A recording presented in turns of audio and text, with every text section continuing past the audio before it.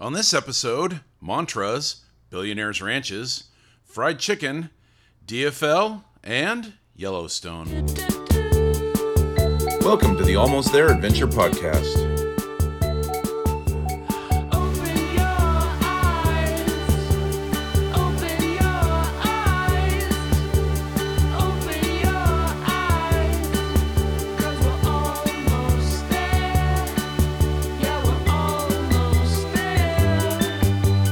Your hosts, Severia Tilden, Jeff Hester, and Jason Fitzpatrick. Hello, dear listeners. So we have started a Patreon page for the podcast.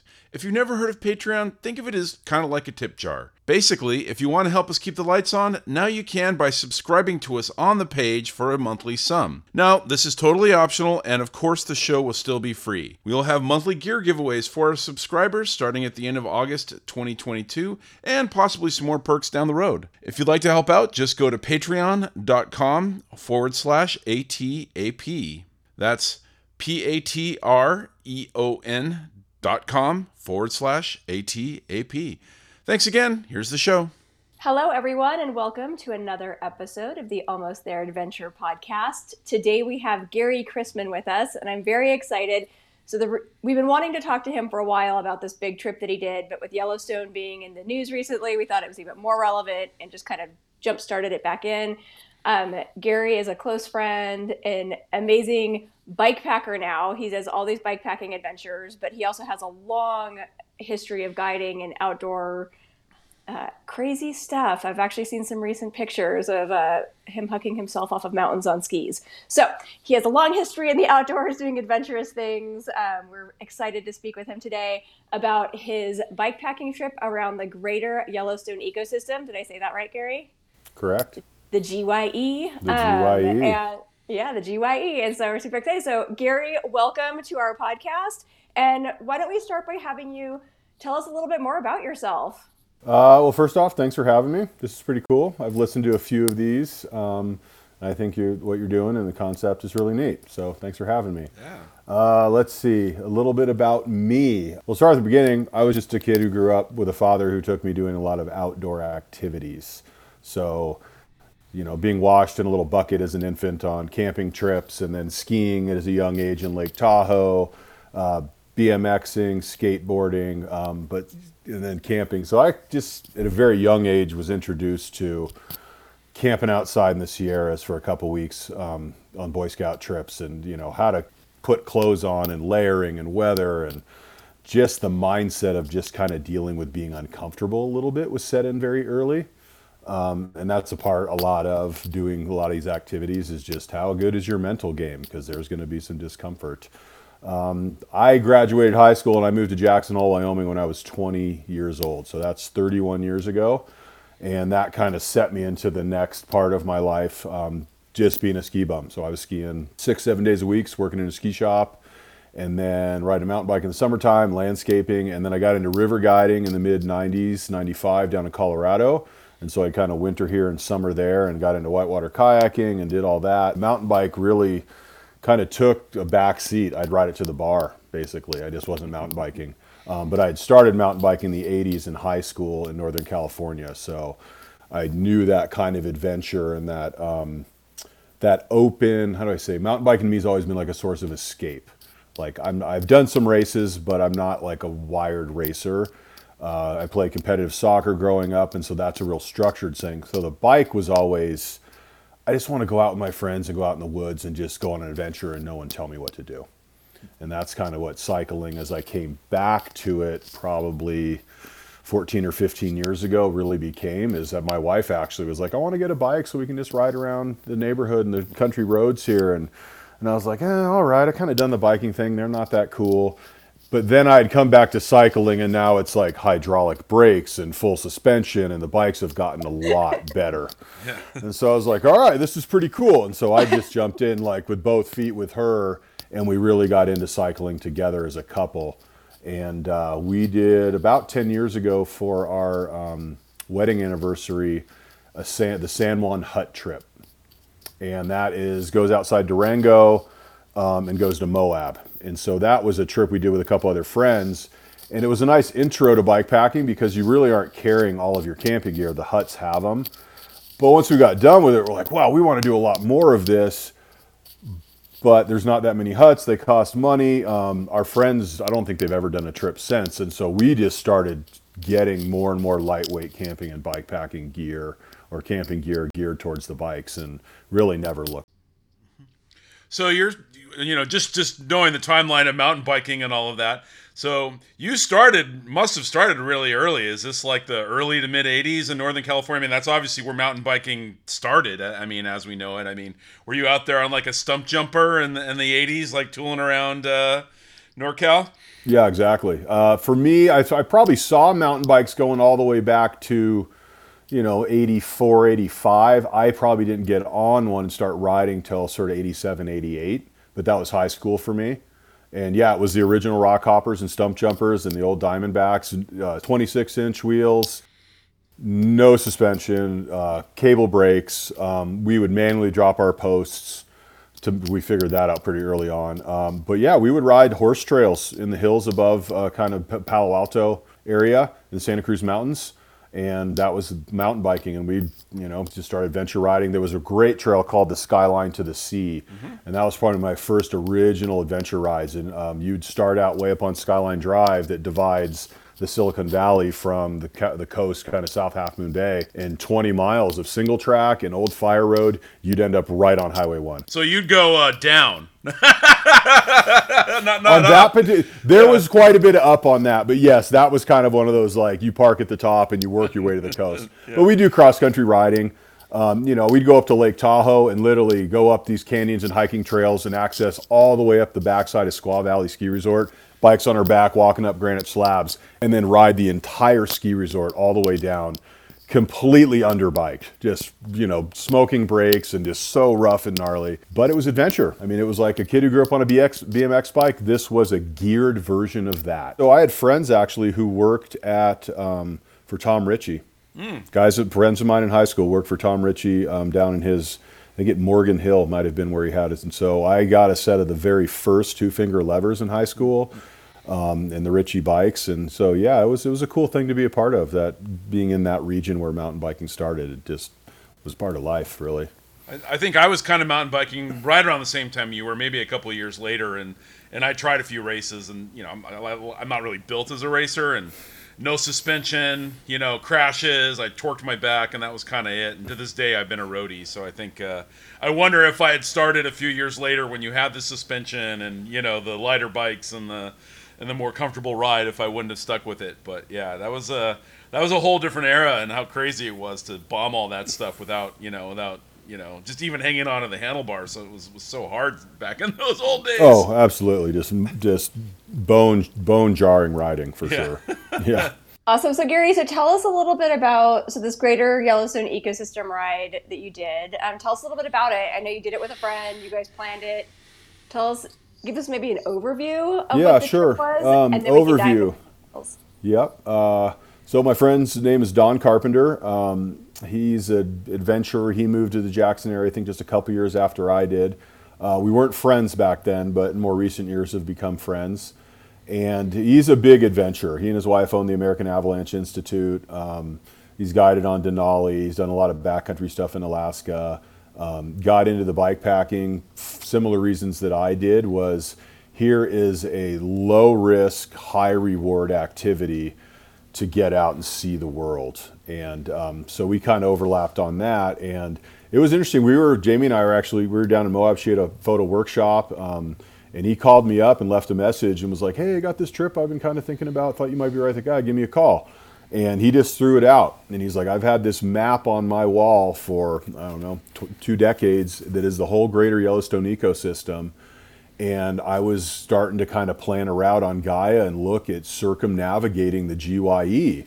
And the list of people that I thought that would be interested in something like this was pretty short. What do you think? And I got it. I was like, right out our doors, 1,200 miles. Yeah, that sounds awesome. And so that was sort of what he did. He just sort of threw it out there. And I was like, yeah. And Jamie was like, yeah, that's great. Let's start planning for time off and let's do it. And then he and I got together Yeah, 2, 3, 4 times here at the house, and just really got into the computer and really got into the nitty gritty of the route. Like, where were we going? What's the elevation gain? And so the route was primarily off pavement and a little bit of single track. We did have some paved climbs, and we did, 1,200 miles, 85,000 feet of elevation gain in 14 days. Ouch.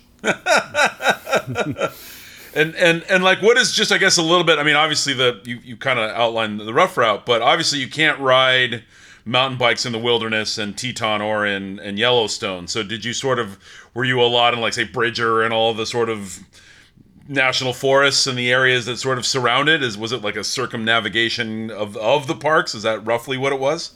Yeah, correct. So the GYE you could kind of describe as, like a sky island, like some of the desert areas, like, Cochise Stronghold and the Chisos Mountains down in Big Bend. As they rise up, they kind of have their own ecosystem. Well, the GYE obviously has a very intricate ecosystem within itself, the national parks. But as you get out to the peripheries of the outer mountains, the Tetons, the Absarokas, the Snakes, the Winds, you get out into a lot more arid, low-lying areas.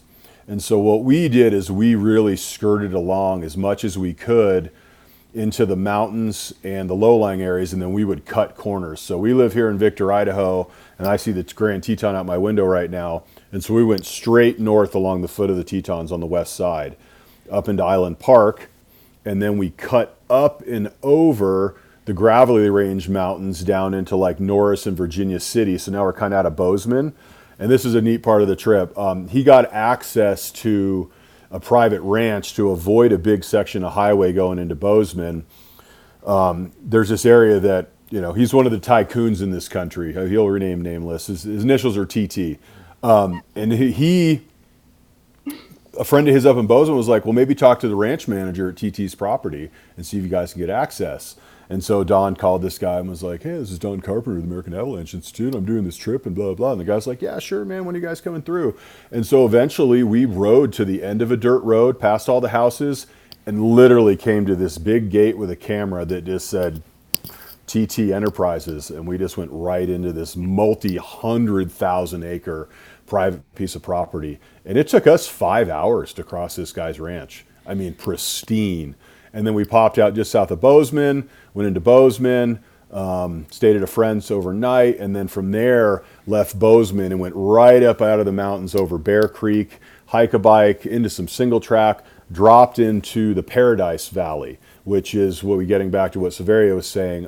That's the north end, or it's north of Gardner, Montana, where all that flooding happened. So we got into the Yellowstone drainage at that point. And so the route was doing that, and then into Livingston. Out of Livingston, we went around the back of the Absarokas and, out a dirt road, onto 2-track, hike-a-biking up single track, over Mountain Pass, dropping into the Red Lodge, Montana area. And then after that, we climbed Beartooth Pass. And if anybody's ever been in a car on Beartooth, or, it's a 5,000-foot mountain paved highway that they don't even really clear until you're well into summer.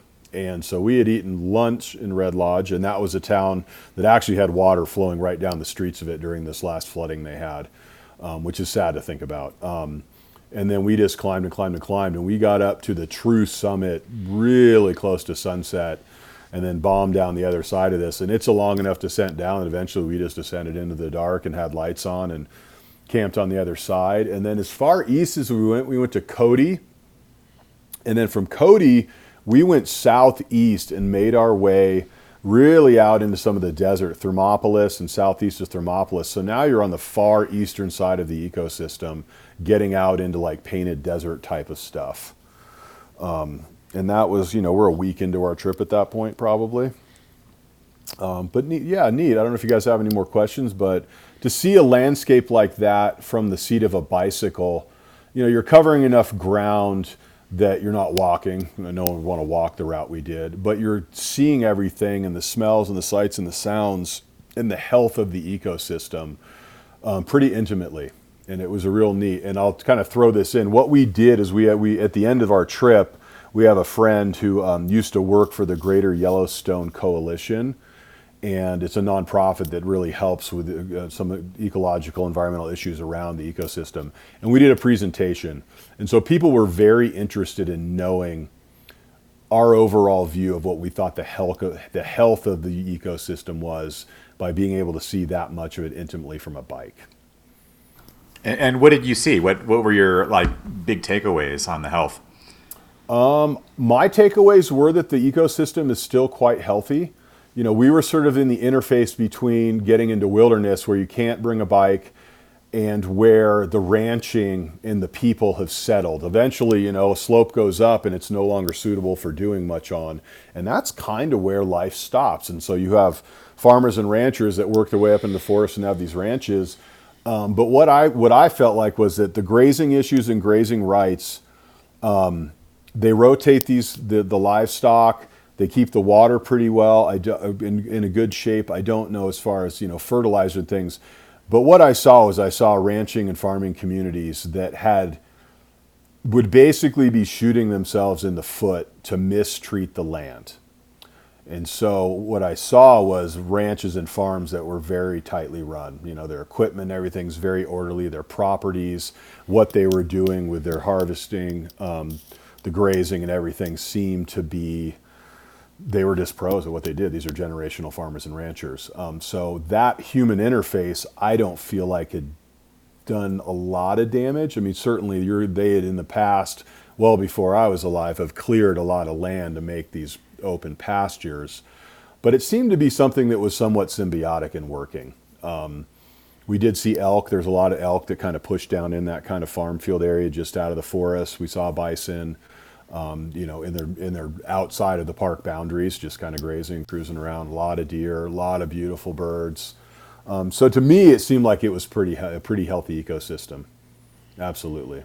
Is this a route that other people could take on? I know that you mentioned you traveled 5 hours just to get through some private ranch land. Obviously, that would be an obstacle. So, are there alternatives that keep you on public land or public roads that could make this something like an adventure that other people could sign up for? And is that even something you would advise? Yeah. Yes, and yes, and a little bit of no.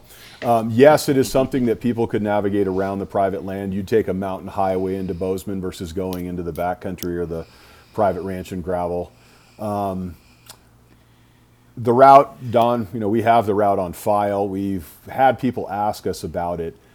The tough part about a route like this, I think, is if you followed it, other than the private land, pedal for pedal stroke, it's pretty rowdy. It would take a certain type of cyclist, and the road touring person with the gravel bike would not like the mountain biking stuff. You're hike-a-biking sometimes for a couple hours, and it's really steep, and you're riding trails. So we had drop bar 29er mountain bikes, rigid. So we kind of gone back to a little more what the old mountain bikes felt like. But then you're coming down these backcountry horse and moto trails, just bouncing over rocks and skipping your way down. Traditional mountain bike or trail riders, they wouldn't be into it. There is certainly a group of people out there who would think it's a cool endeavor. But it's just a big trip. We had temps that were in the mid-high 90s at times when we got out into the desert.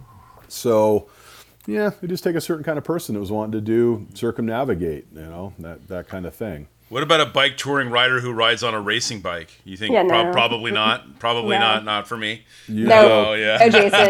You'd have to hit the you could do the pavement the entire way around, and you could link a paved route around for sure. Yeah. But it'd be just a unique person that would want to do it. Yeah. What were some of the what was kind of a high and a low on that trip? Because that's a lot of miles. A lot of miles. I dubbed it the Soulful Cycling Challenge, and there's a lot of bikepacking races out there. It's a very popular thing, and people show up to bikepacking races with different agendas. But certainly, people ride during the night, and they just try and do it as fast as they can. And you have the pressure of other riders and racers to kind of keep you moving. You're catching up to somebody or trying to outrun somebody. We would ride sun up to sundown a lot of days, and we'd sleep mostly full nights. So the Soulful Cycling Challenge was, we're just motivating each other to do this. Right off the bat, we ended up with a few days of pretty heavy rain.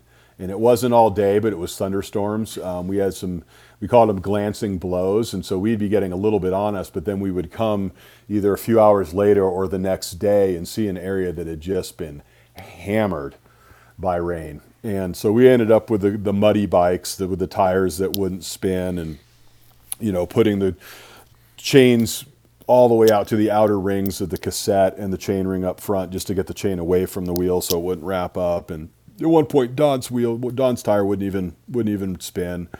So those things, they slowed us down and put us a day or so behind pretty early on. Just adds that challenge of like you're worried about mechanicals and stuff. Another low was leaving Thermopolis and seeing this little electric sign outside a general store that said 97 degrees. And for mountain folk, that's hot. Like we're not really into the desert, the heat thing. And it's 2 PM and we're riding up this gradual uphill. And I just remember feeling like I was like just gonna pop from overheating.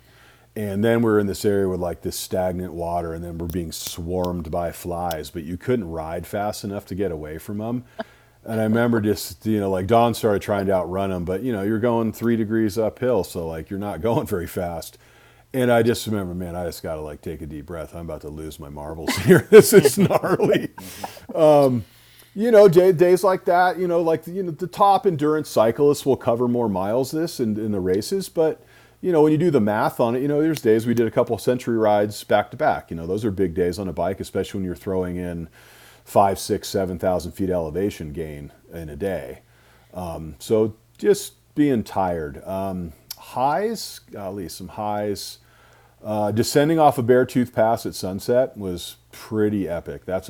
You just feel yourself up in this big alpine zone and have a long way down to pedal. And so watching the light change, and I had a 1200 lumen light on my helmet and then a bar light, and I look down at my Speedo, I'm going like 40 miles an hour just like into the dark, and Don's like, watch out for wildlife, like running on the road. And fortunately nothing happened. We were in grizzly bear country, definitely the first part of the route, and then a little break as we got out in the desert, and then back into the winds.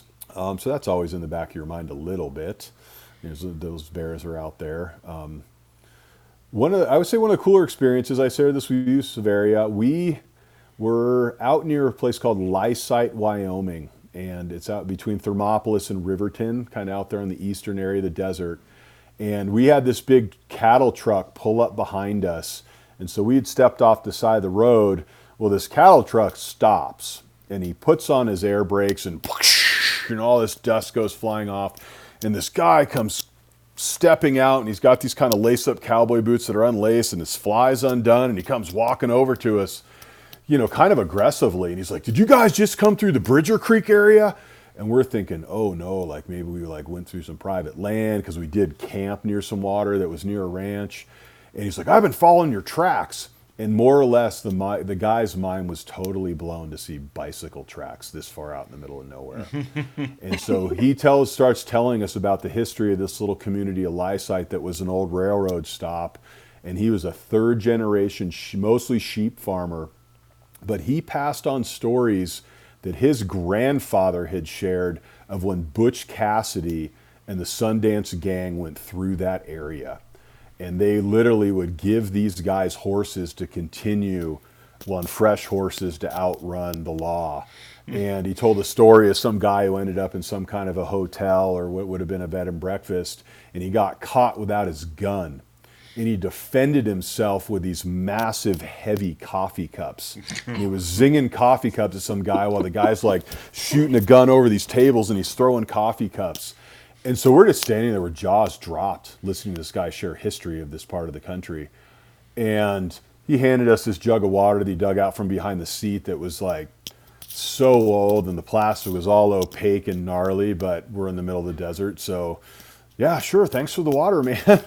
And then he just got in his truck and drove away. He's like, oh, I'm moving cattle. Thanks, good seeing you guys. And left, and that was it. But to get a window into something like that is like, man, like, you can't pay for that stuff. It's always also kind of nice, like, when you'd expect, there are there is like conflict between, say, ranchers and outdoorsy people, right, and that kind of thing. And people can be very protective of their property and that whatever. So it's always kind of nice when you're fearing it to be the worst, but it ends up being a really good, nice experience. It always kind of gives you a really nice feeling, 100% agree. Big surprise for sure.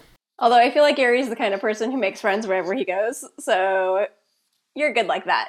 Yeah, we would do our best, but a couple guys on bicycles with camping gear in some Montana or Wyoming rancher's land, you never know how you're going to be met with that. But Fair enough. we didn't really have. We had a lot of people that were really interested. Be outside grocery stores and doing some resupplies, and I had a woman come up to me. We were trading off, going to the Livingston grocery store, just doing a resupply before and going, just way back up into the woods. And she popped up and just sort of, what are you guys doing? And, brief description of the trip. And she told me that when she was younger, she was probably a woman close to 70. She's like, I toured my bike through China when I was like in my 20s.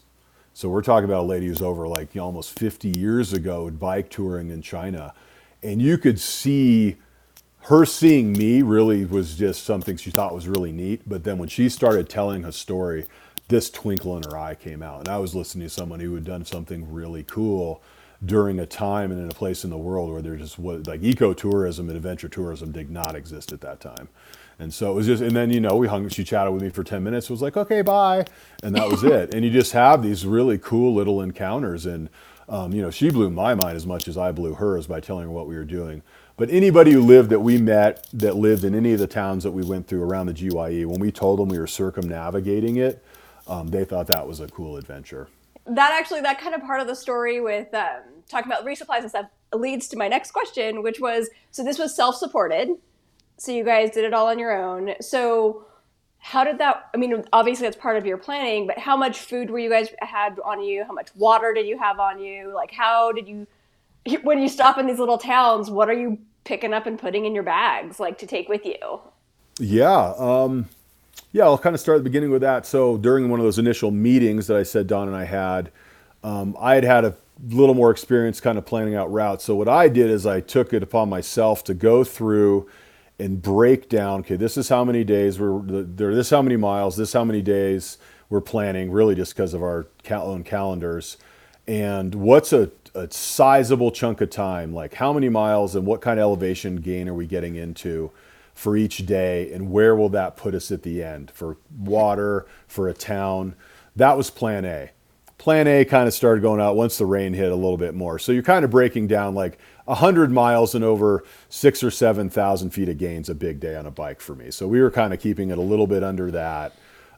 Towns, you'd go in, we'd get a big feed at a restaurant for sure, sit down. If there was a little place and we wanted to spend that kind of time, you're wanting to put full meals. Like, you're not going to do a trip like this eating goo packs. I'm not. And so we're going to, have sandwiches and hamburgers, and then maybe getting a plate of food to go and wrapping it up and putting it in a large size, maybe put in some foil and stuff, but then putting in a large freezer bag to kind of keep things from dripping. I bring a little backpack that's a Sea to Summit backpack that stuffs into a little sack that's probably like 2 golf balls in size and weighs 3 ounces. And so what I would tend to do is when we get to a town or a grocery store or a food place is I'd break that out, and then I could stuff food and get bulkier food items that I didn't have to jam into my bike bags and have them get gross. So I'd throw that back on my back and then ride however long the rest of the day or a day, whatever, with some of that bulkier food. I got really into fried chicken, honestly. For whatever reason, eating fried chicken, the protein and the juiciness was good. But, we would get all of it. Yeah, totally. Chuba bagels, believe it or not, those little plastic cream cheese packets, those things are so pasteurized and processed, those will go for a few days. Peanut butter. I love cheese and crackers and salami. So I'm getting like a box of Wheat Thins, ditching the box, deflating the bag, and then getting salami and cheese. And I'm trying to get the stuff that's already sliced to make it easier, and then breaking it off and just mowing that. Certainly candy bars. I would do a few goo packs for like quick energy, like midway through a big push or a climb. But we just found that eating food just kind of kept, you didn't get in that ebb and flow of like sugar spikes and stuff. And in some of those rural communities, you're not going to walk into some, there's no GNC. You're not walking into some place be like, oh, can I have some sports supplements and blah, blah. And they're like, what are you talking about? You might find like a Tiger Milk bar in some of those random places. And nobody eats those anymore. That's the calorie. That's 2 mentions of Tiger Milk bars in a row on our reads. We actually just, We talked about those when we were talking to Kate. Yeah. Kate Shade. Yeah. So I've had friends on trips. We joked around. We actually in central Idaho, on the Idaho Hot Springs tour, there was a little community there, and they were selling Tiger Milk bars. And I look over at my buddy. I'm like, when was the last time you've seen one of these? But on this big 2.5, 3,000 foot climb, he started to bonk, and I'm like, hey man, I got a Tiger Milk bar for you. But that was like the original power bar. Those are the original grody power bars that are like, you just got to gnaw on those things, were like the original ones. So I can see why Kate knew about those. Yeah, for sure. Look how far we've come. I know. We've all come so far. Yeah. But yeah, water and calories, back to that. We definitely were doing a lot of the filtering. So, your SteriPen or Aquamira, those are really the 2-part drops, trying to do things that are as quick as possible. I didn't want to spend the time and energy with a big pump filter. I'm already too darn tired. It takes too long. So anything that was a squeeze filter or using a SteriPen or drops was kind of what we would do. So you could just grab water, drink it instantly, and then get it, put some tabs in and go. And, I think I probably had 4 liter capacity, like 3 big liter bottles, and then a bladder that I would stick that I'd fill and put in my frame bag. Dom was pretty similar. I think he kind of went with a couple bottles and then had a fairly large drum bag, and he has an extra large frame on his bike. And so when he needed to like really bulk up, I think he probably had like 7 liter capacity. So what now? Speaking of bikes, what kind of bike are you riding? Is it a full suspension, just a front suspension, carbon, steel, aluminum? Like what kind of bike are you using for these kind of trips? So Jason knows which one of your bikes did you take on this trip? Is one of the questions. Okay. Well, yeah, but how do you choose, right? Yeah. Well, I used to work in bike shops, and so being a bike shop guy, you build up bikes. Both of us were riding a Salsa Fargo, and the Salsa Fargo was sort of the first of its kind. And I'm trying to think when the Gen 1 came out, might have been 2009, maybe. And it is a dropped bar 29er mountain bike. And so they came about the idea of let's take, what is at the time really only like cyclocross bikes, basically, that were road bikes with knobby tires. Yeah. And so they were like, well, let's go off of that. Let's make the frame and fork clearance to put true mountain bike tires, like up to 2.4, I think, at the time. But the drops are they look similar to road bike bars, but they're a lot more flair to them, just a wider bar. And they have fork mounts, and so you can put bags and or water bottles on the fork. So we ran rigid bikes with cable disc brakes. And for the simplicity and the efficiency of the bike, that just makes a nice bike. Certainly have those bikes you can put a front fork on, and there are times when it would have been really nice. Yeah. I was just thinking, I'm surprised when you said that. I'm shocked you didn't have at least front suspension, just with that many miles over that kind of terrain. That's impressive. Yeah, and there's places where you bounce around. I'm a tire pressure guy. Yeah. And so if I knew we had a big section of pavement, I'd sit down for a second and, stuff a piece of food in my mouth and make my tires, 40 PSI and make them rock hard. Yeah. And then when we get into bumpy stuff, it takes so little time to push on a press to valve. Yeah. And just out a little bit so you kind of make your ride better. If I had to do it again and I was doing the route again, I might throw a suspension fork on my bike. I don't think it would have changed the performance, or added weight enough. But I bought, mine's titanium, back to that. I have a titanium Fargo, and that's my second one. I bought one in 2013, and that's when I really sort of went from riding my 5-inch travel full suspension mountain bike on gravel rides around our valley because I just wanted to ride early before the snow all melted. But then I was getting into like a 40-mile bike ride on basically an enduro bike, and I'm like, I should just get a bike for this. And the local bike shop was selling them, and I did the whole payment thing and got my first Fargo. And then after working in a bike shop and putting I don't know how many thousands of miles on my Fargo and going through 3 drivetrains, 5 bottom brackets, a couple wheel sets and everything. I was like, you know what? I'm going to build up a new one. So I kind of built up the fancy Thai one. Don ran a steel one with a carbon fork, and like me, had already gone through a couple drivetrains and was on a second set of wheels and all that. And yeah, the bikes are very suited for that kind of riding. Multiple hand positions, comfort. Big deal being on a bike that long is comfort. I've come to learn that you don't have to be the fittest cyclist to accomplish these distances. Your bike needs to be comfortable, and you have to have good self-knowledge, self-awareness of taking care of your body, not getting behind the 8 ball. Because you get like pain in your neck or your hands and, or saddle sores. I mean, your party could be over just because you haven't taken the proper things with a bike fit. But that was about it. I had comfort aero bars.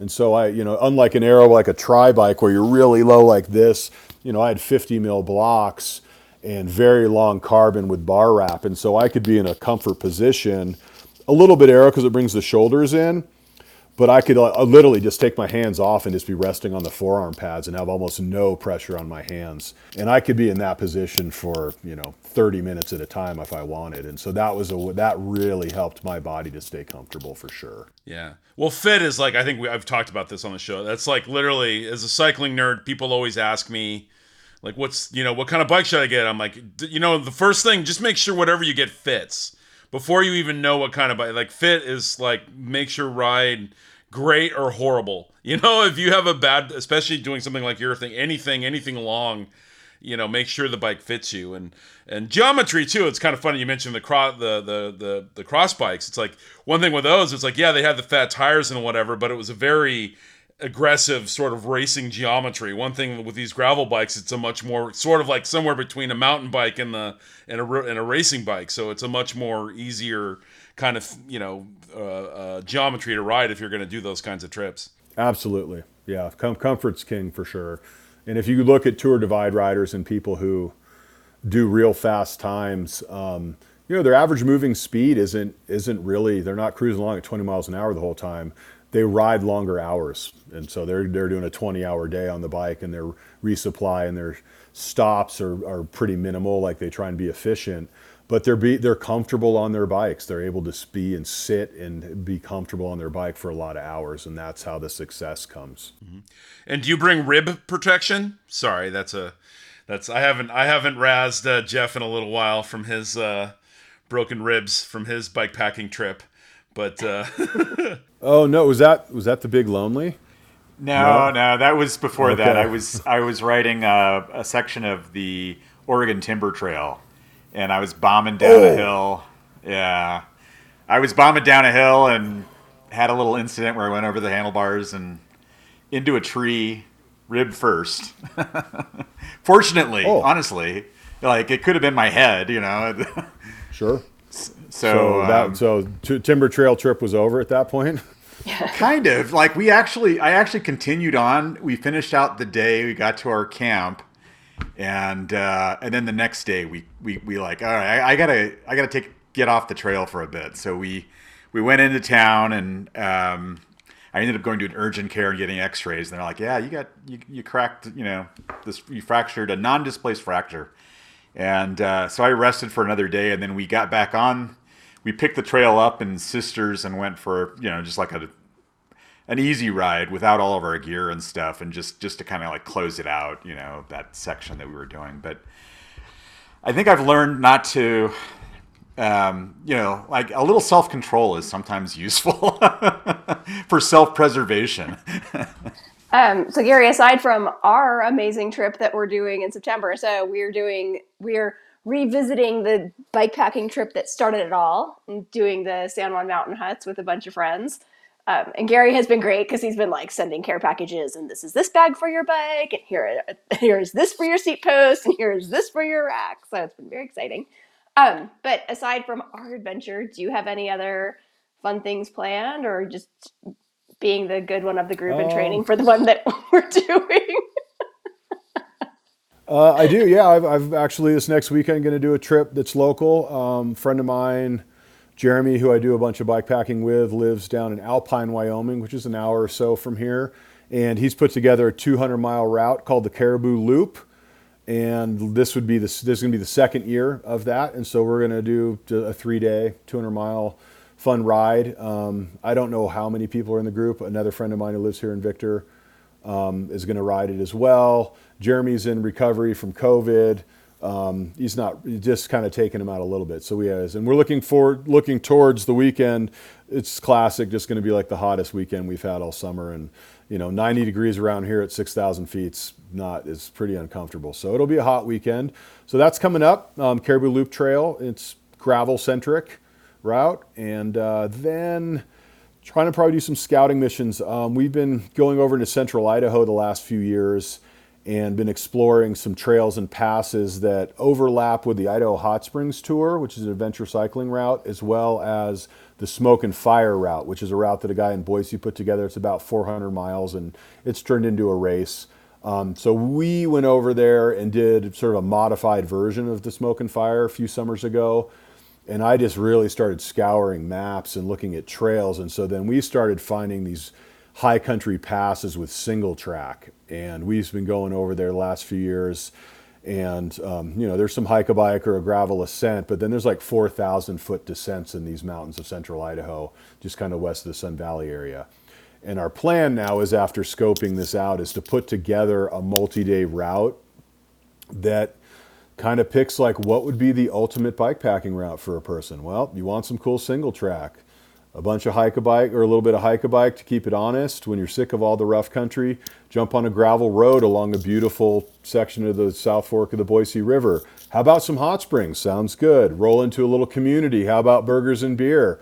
Back onto some big gravel climb, more single track. And so there's a route that we've been putting together, the team of guys I've been riding with, and mostly me on the computer. We've dubbed it the Sawtooth Slaughterhouse for now. That's just a nickname. But yeah, look for that in the future, because there's a friend of mine who owns a bike shop over there in Haley and just opened up called Trailhead Bikes. And so we're looking to have this route go in and out of Haley, Idaho, and be something to share and sort of showcase this area that has a lot of really interesting terrain for an adventure cyclist, like a mountain biker that doesn't mind putting some gravel miles in. So we got some scouting to do. We don't. What? Yeah, I was gonna say, when you're planning these trips, and obviously scouting in real life is important. What mapping? You mentioned Gaia, but like what mapping software are you using? What technology are you using to sort of do the pre-research? And seeing like, is there a single track there? Isn't there one? Like, what's road? Like, what are you using? I'm a ride with GPS guy, and I had a friend. I literally bought him a pizza and a 6-pack of beer and said, "Teach me how to use ride with GPS." And he came over to the house and gave me the basics, and then I just started playing around with the app. I found it just works for me, and it's really the only one I've used a lot of. But you can just go from different map apps.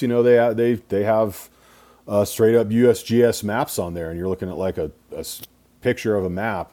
But then you can go to like the hybrid settings where it has like a Google Earth, and as you zoom in, it's popping up and named stores, and you can click on and look at businesses. And then another nice thing is, so as you are designing a route, you're connecting road, it'll say follow road. So you just start putting waypoints in and it'll link them together. If it's something that's on the map, it's a 2-track obscure single track, you can draw lines and then drag the line and try and get it as accurate as you can. But what I really like about it is then I can break it down. I can go onto the elevation profile, click and drag, and it'll highlight a section of a route and then give me the exact mileage and elevation for that section. And I do that because I just want to know, what am I getting into? I like the open-endedness of adventure, but to calculate things when I'm on a trip, it just helps me relax and enjoy it. Like, the X factor is always going to happen, but to just have just too much unanswered, to me, there's too much mental focus on that. And is there anything worse than like an unexpected, like, ass-kicking climb? No matter what you're doing, hiking, backpacking, cycling, if all of a sudden you're on like an 11% climb, you know what I mean? And you didn't know it was coming, and it's at the end of your ride, and you're already kind of gassed, and then you got to like get up that thing. There's not much, that's always just the worst. Yeah, because if you didn't fill up a water bottle and you should have, or you're kind of low on calories, and you encounter this right before you get to camp, and you're this ball buster of a thing, like, this is a drag. We did have that happen on one of these missions last summer, where I had scoped out what would have connected a 3,000 foot descent. Well, basically in 15 miles, almost 6,000 feet of descending. And there was this little section of trail that was going to be a couple miles and about 1,500 gain that we were going to have to, I thought, hike a bike, no big deal. Man, I zoomed in as much as I could. I'm looking at map apps. There's definitely sections of it that have been ridden, blah, blah. And when we got to this little section of trail, sections of it were totally gone and eroded into the creek bed. So we were out there at, almost 100-degree temps there in central Idaho. And my buddies were like, there's no trail, let's turn around or go down this other one. I'm like, hold on a sec. So I just dumped my bike, climbed up, went over, kind of went up and over this knob, found where the trail was again, and came back. And I literally just put my bike on my back, started stomping up the hill. And man, all my friends are cursing. It's like, oh, rah, rah, rah. So I'm grabbing bikes and making it happen. And then we get through to another section. We're like, oh, the trail's here, we're fine. We get up around the corner, another section's gone. So now you're like digging your feet in and wishing you almost had like dirt crampons on, and you got 60-pound bikes, and it's super hot. Eventually we did get through it and then accessed this saddle to another 3,500 foot section of single track down to the Middle Fork, Boise. Absolutely gorgeous riding. Incredible canyons, big rock spires and flowers and water and the whole deal. But one of my buddies ended up getting pretty far along with the whole heat exhaustion thing and had a lot of cramping. And we got to this little spot where it's a dirt roadside little hot spring resort with beers and snacks. And he was totally laid out on the concrete, and we're now doing like, let's get you hydrated, let's get you out of this space. And we're changing the route and not going as far as we want, and had to modify because of that. Situations like that are fun to laugh at after, but when you're in them, it's like, that's kind of a bummer. Sort of, when your buddy's like welling up with tears saying something's wrong with me, and he's a really tough person, it's kind of a drag. Sorry, dude. Yeah. No, but it's good. Like you said, like you modified the trip. Like, and it's, I think that's part of adventuring, right? It's like part of adventuring is that you plan as much as you can, but you also have to be willing to let it go. Like when things get a little wonky.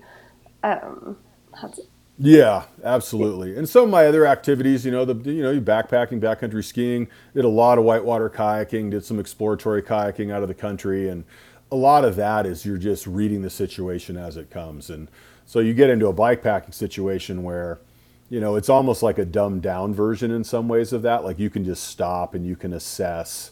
And so that's why I like that sport in particular, is that you have high reward with a lot lower risk than some of those other things like mountaineering and exposed things. So now, what do you think of e-bikes? Would you ever consider taking like an e-bike out and to sort of help, lengthen your adventures, or to? Yeah. So that's a great question, and e-bikes are definitely a hot topic for sure. The limitation with an e-bike for a trip like that is that you'll just run out of battery power. Like there's no way to do that unless you have some kind of like auxiliary batteries and the ability to charge them. I have friends who are very competent and accomplished mountain bikers and really strong pedalers that have gotten into the full suspension mountain bikes. And what they do is they go ride trails that they don't tend to go gravitate towards because they're so steep and hard to pedal or hike a bike on. And they're able to, and one of them's, both of them are dads, the two guys I'm thinking of. And so their windows of time are kind of short for when they can go do these adventures. And so they go bang out what would be 5-hour rides in, 2 hours. And they're doing 3,000-4,000 plus feet of climbing and riding really, really great quality backcountry single track in these short windows of time on them.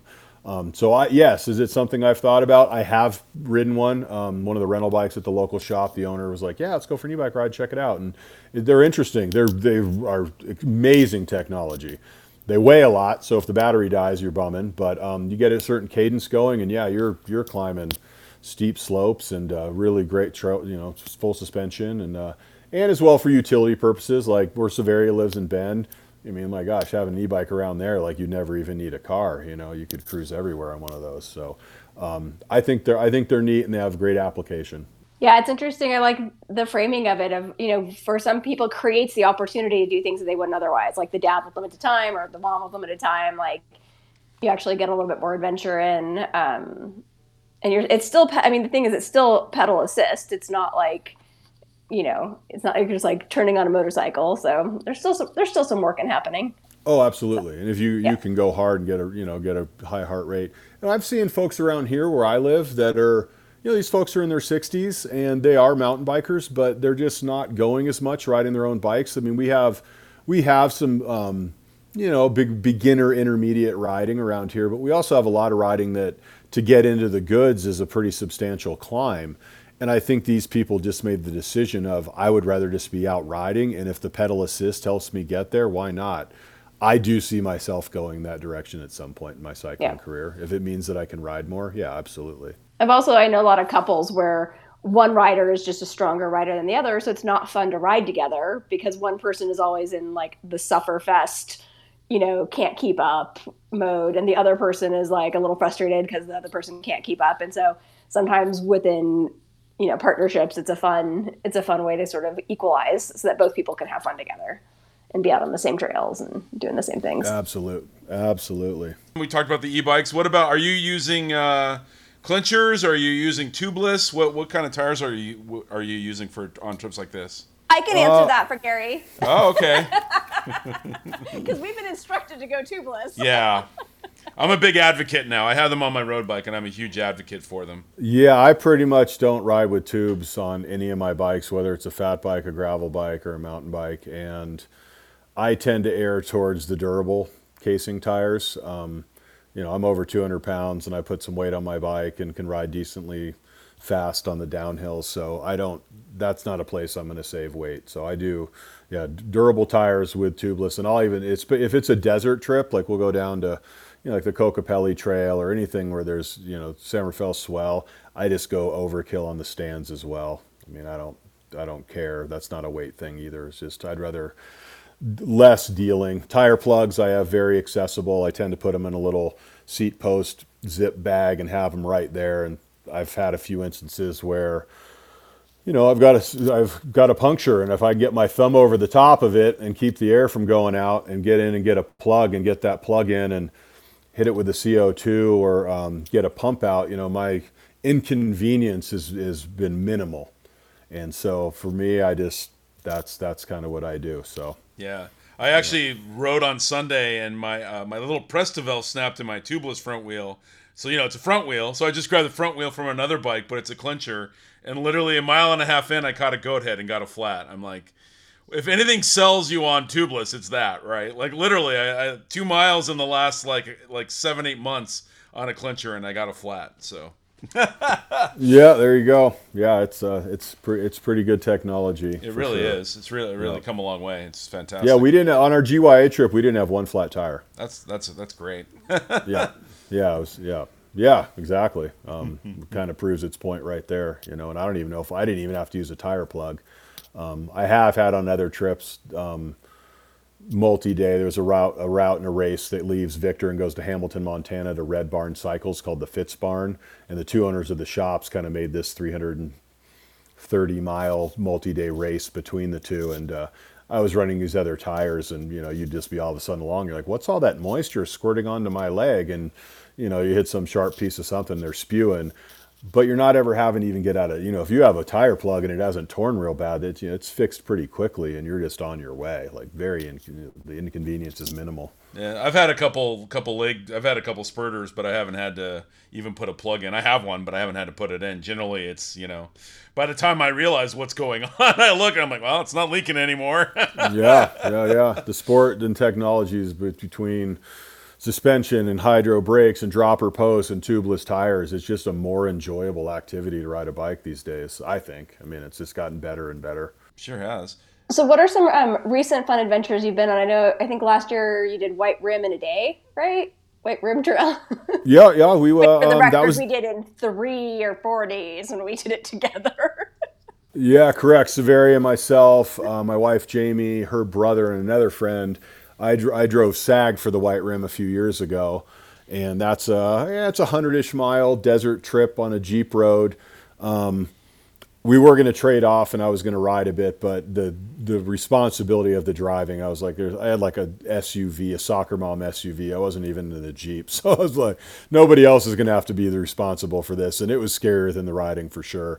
So I wanted to go back and ride it. And this past spring, myself and 3 others, some folks that I ride with quite a bit, and Jeremy and Nikki, she's a doctor and races 100-mile mountain bike races, and my friend Jeremy and Billy, we all did it in a day, and that was really fun.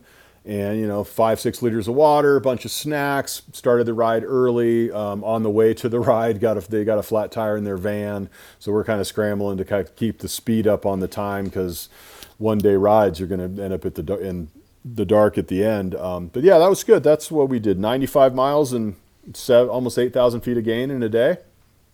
And that's a pretty good day, particularly coming out of winter, when we're not riding as much, riding the fat tire bikes, but you're not getting the miles. So we took our time. I think we had a little over 10-hour riding time, but I think probably total time for the day was probably almost 14 hours. We're like eating sandwiches and checking out the views and taking pictures, and really cool experience. So if anybody's interested in a one-day cool challenge, the White Rim's definitely a neat one. It's gorgeous. It's just so pretty. Like every time you turn a corner, you're like, where am I? Yeah, you're Canyonlands National Park, so yeah. Absolutely gorgeous, definitely. So I'm going to give a shout out just to my friend JP. You guys probably heard of JP DeVary, and I would contribute what I'm doing on a bike to Jay and his wife Tracy as much as anybody. And they live in our community, and Jay certainly has his way of doing his racing and events, but meeting him as an adult, as someone who had already done a lot of other adventurous activities and worked as a guide and knew about self-care and taking care of people and managing groups, and myself, he taught me, probably the thing he taught me the most, not about packing the bike and those things and what gear to take and a lot of the systems, was the mindset. And just taking a deep breath, and just assessing a situation and not allowing yourself to unravel. And, you choosing words instead of saying, I'm suffering, saying things like, I'm challenged right now. And it really helped me as a guy in his 40s, kind of tap into a whole other level of being an athlete and an adventurer with a more mature attitude. And it's been a lot of fun. Like, I've gone off and done these things, and I might be tired and sweating, but just adopting a mindset, God, it just makes it or breaks it so much. And so those guys, Jay and his wife Tracy, definitely, I would say, are people like any of the cycling things I've talked to you about, I'm going to do and have done.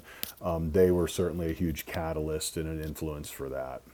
So I love that. What are some of your mantras? I love that. Like, instead of like, I'm suffering, I'm challenged. Like, what are some of the mantras that I need to write these down, because I'm sure I'll be using them when we're together in September. So what are some of the good mantras? You're doing great. Keep going. That's just kind of like the real simple one. It tends to happen on big climbs for me.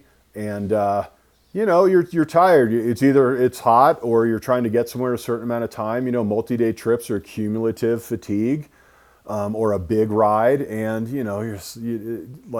I'm not a climber by nature. I have friends who just absolutely love it. They weigh 50 pounds less than me and just have that high heart rate hummingbird warm up quick. I'm definitely more like the diesel guy. And so once I get going, and so I get through climbs and I take them on and I like them, but just there's times when you're just like, man, this is definitely kind of wearing me out. It's like, you're doing great, keep going. You're doing great, keep going. You're doing great, keep going. And it just keeps saying something like that over and over and over.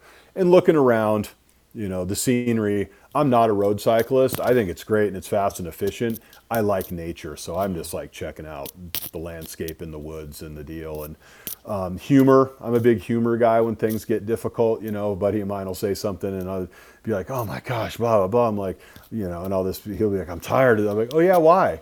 And we use humor to get through a lot of these things for sure. You have a choice. You're going to complain and you're going to focus on the negative, or you just kind of take the piss out of your friend or yourself and then just keep going and get through it. And it's so funny how it happens. You'll be hiking or pushing your bike or pedaling up a big climb, and it's so funny how quickly, as soon as gravity takes over, it's just like, whew, all gone. You just totally forget about it. As a fellow sort of diesel kind of guy too, I always find it sort of like there's like a magical grade where it goes from you feeling good and keeping up and being great to all of a sudden, you're getting gapped and you're dying. It's depending on how fit. I mean, I can improve that percentage of that grade. When I'm eating less cheeseburgers and riding a lot, it might be as high as 8%, or whatever. But now it's probably more like 5 or 6%. But it is funny because the guys I ride with are much lighter as well and much better, more natural climbers. But it is, 4%. Yep, I'm right here with you. You hit that magic number, and you're like, oh, they don't seem to be working any harder, but they're going away. Yeah, oh yeah, for sure, and that can be frustrating. But everyone has their strengths and weaknesses. My key to success has just been a lot of self-understanding. Yeah. Like, what are my limitations? Where are my strengths? And just hydrating and food and a few supplements. And I told a friend of mine that it's an incredibly talented mountain biker who was getting into the multi-day stuff. And I said, honestly, I'm successful not because I'm the fastest or fittest. It's because I know myself. Mm-hmm. I just keep myself in a good range of self-care, and it allows me to keep going forward with a smile on my face for longer. And that's what works for me. That's a good advice and a good thing to remember for sure.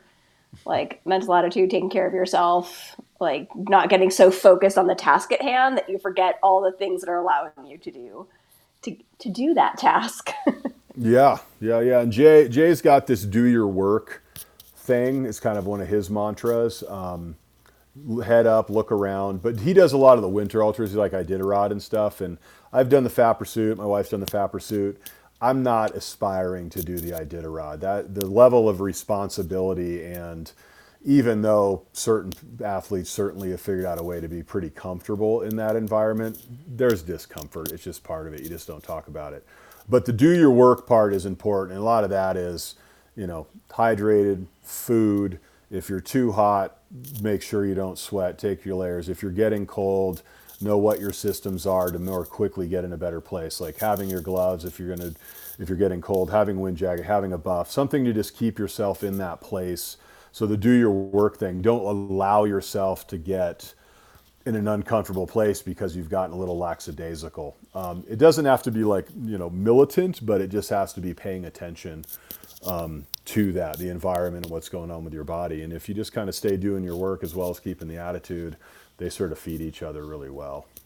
But speaking of the Timber Trail, Jeff, we were over in Bend this spring, and we were loving some of the local trails, definitely riding, the Tyler's Traverse and the Phil Zone, and I sort of scoped out going to Oak Ridge, but the Timber Trail's been on my radar. So after I left there, I really started getting in and geeking out on that, looking at some of Gabe Amadeus's info, and that's right up my alley. So if I come over there at some point, I might pick your brain, because I really truly enjoy multi-day riding, and I like single track mountain biking.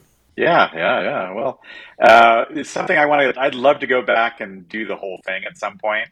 The only tier that I have firsthand familiarity with is the Deschutes tier, because it's in my backyard. So, I love that concept of like experiencing, an entire state, from one end to the other, by human powered transport, on a bike, on your feet, whatever. Yeah, absolutely. Yeah, crossing a whole state like that. Yeah, that's a neat concept. Yeah, that's kind of cool. Sure. Mm-hmm. Yeah, what bike were you riding for that? I was riding a Salsa Timberjack. Nice. So front, hardtail, front suspension, pretty beefy, and that's my first, and like it's really my only bike until just recently. I picked up a gravel bike. So now I'm trying. Actually, this leads to a great question. Like, I'm going to be attempting to complete the Big Lonely again this October, and a good portion of that route is on gravel roads. So a gravel bike would work great for that, but it all kind of comes down to weather conditions. And this race it's called a race. I'm not racing.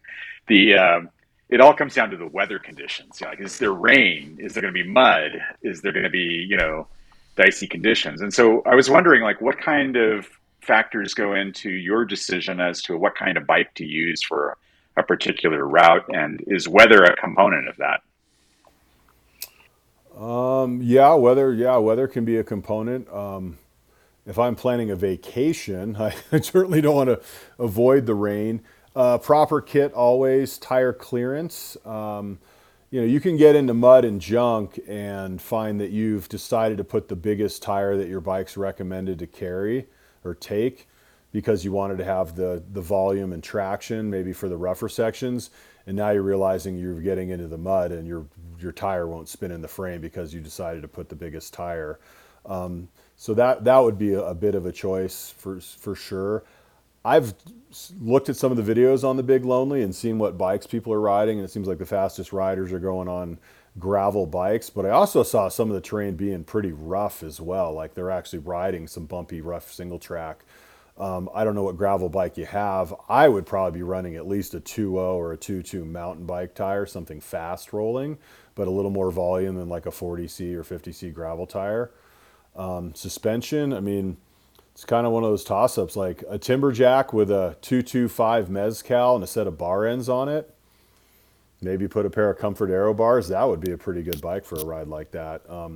Once again, it's kind of what your goals are for comfort as well, how much bouncing you want to deal with for that. Okay. The multi-day bike versus the day riding gravel bike are a little bit different. Yeah. Yeah. Well, yeah, and I was kind of thinking, I was toying with the idea of using a gravel bike because of sort of the lightness, it's like trying to cut down some of the weight. But on the other hand, the Timberjack is super comfortable, like it's a lot of weight, but it's just comfortable to ride, it's like that's what I used last year, and I was comfortable in the saddle all day long. So, well, I would say if you're into having a different, I talk about ride experiences when I ride different platforms of bike or particularly tires, and they provide different ride experiences. To say it's better or worse, I don't tend to use those words, but I sometimes will ride bigger tires than needed because the ride experience is different. You get this big voluminous tire that's just eating up the downhill, and you can play with the tire pressure. There was a little while when I was trying to ride as much rough terrain as I could on my Fargo and see just what you could turn a drop bar 29er into the most aggressive trail riding, and that's a different ride experience. Ride your gravel bike and have a different ride experience. It's just about the comfort thing, how much are you bouncing around or not. Yeah, exactly. Yeah. I like that, the ride experience. It changes the experience.